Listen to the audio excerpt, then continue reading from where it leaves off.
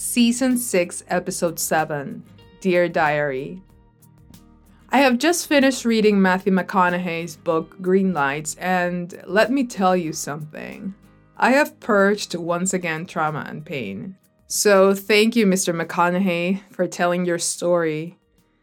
The beauty of reading other people's stories is that we are able to reflect on our own lives once we find their story speaks to us and we can begin to relate to them.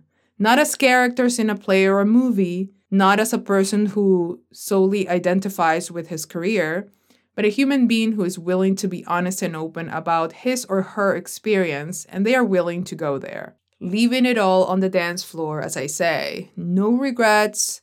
So I always say, what better story than your life story?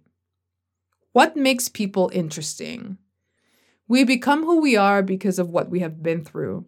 In the struggle is where we find character development. In overcoming the challenges is where we are reborn over and over again, shedding those layers that we uncover one by one with the choices we make in life. Our life is the best story we can tell. We just need to fine-tune our point of view so that we don't get stuck with one narrative. We need to turn around and see our whole experience on Earth for what it is. We will only get there when we get there, if we get there. What I mean by that is that we need to break down those self-imposed barriers, and we need to see beyond what we have been told and shown. That is where questioning comes in, where healing arrives, where growth and expansion of the self happens. But are we ready for it? I don't know, you tell me. This will happen once we begin to tell ourselves the truth of our lives, the facts, not the opinions. That is what Matthew did, and I appreciate the honesty. Because nothing can define us unless we allow anything to do so. While reading this book, I found that he was speaking my language in a more sophisticated, philosophical manner. Nevertheless, my language, he gets it. He understands, and I dig that. He is in another vibration. His introspective self and philosophical way of viewing the world and life beyond Earth is refreshing. It is in his story that I once again found a piece of mind that needed to be healed. When I read Yesterday I Cried by Iyanla Vanzant, boy, was that an awakening. I needed that book, and that book needed me to read it. It found me, and I found it. Two energies coming together for the sole purpose of crying, discovering, analyzing, grieving, reflecting, and starting over. That book opened my eyes to what I had been living and thinking without me seeing it coming. That is why, till this day, that book sits in my office, and I will revisit it again. Because Iyanla taught me how to communicate my emotions to myself better and give myself space to tell the truth with words I had not yet discovered. Crying with a purpose healed me.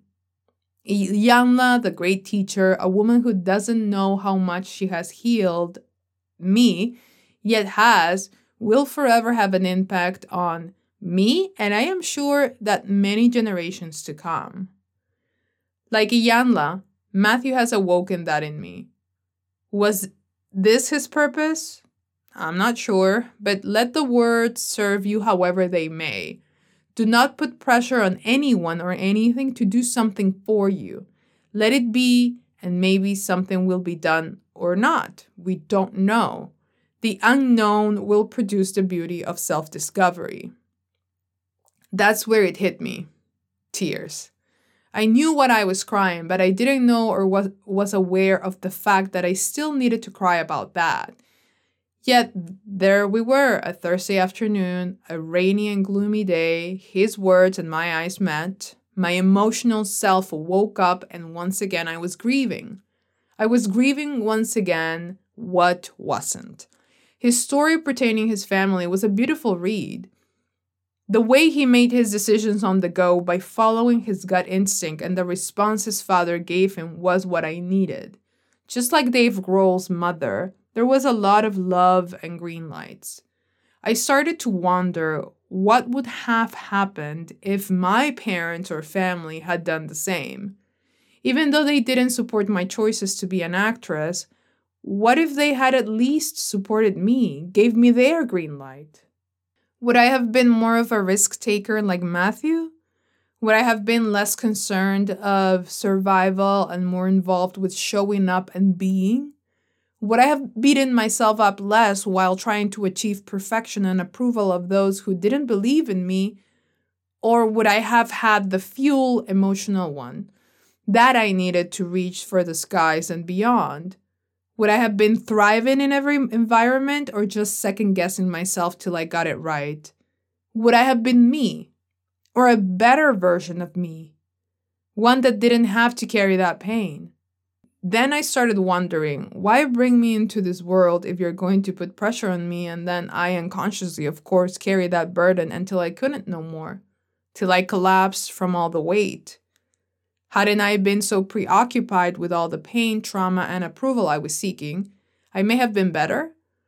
If I could have just had a little support, someone to believe in me, maybe I wouldn't have been looking for an agent or director to believe in me.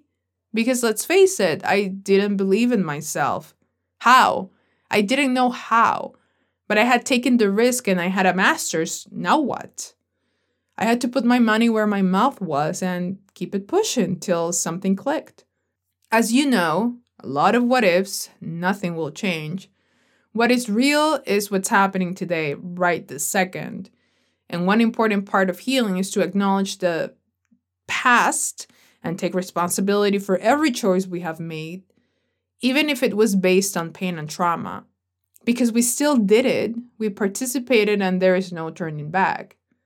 Still give yourself time to grieve what wasn't, because it's important for us to feel the feeling. We cannot dismiss it. It lives in us. Sometimes we wonder what would have happened if. What's important to remember is that we should not get stuck on those what ifs. We need to acknowledge them, grieve the coulda, shoulda, woulda, and take a moment before continuing the journey called life. Some of us are unaware that we're still hurt by them. When you least expect it, a trigger presents itself and helps you heal. In this case, I was just curious about the book and the story. I was not pushing my agenda of expectations and hoping to heal. I was minding my business, and then he spoke to my inner child, and so, dear diary, today I cried. And with that I say till next time, bye.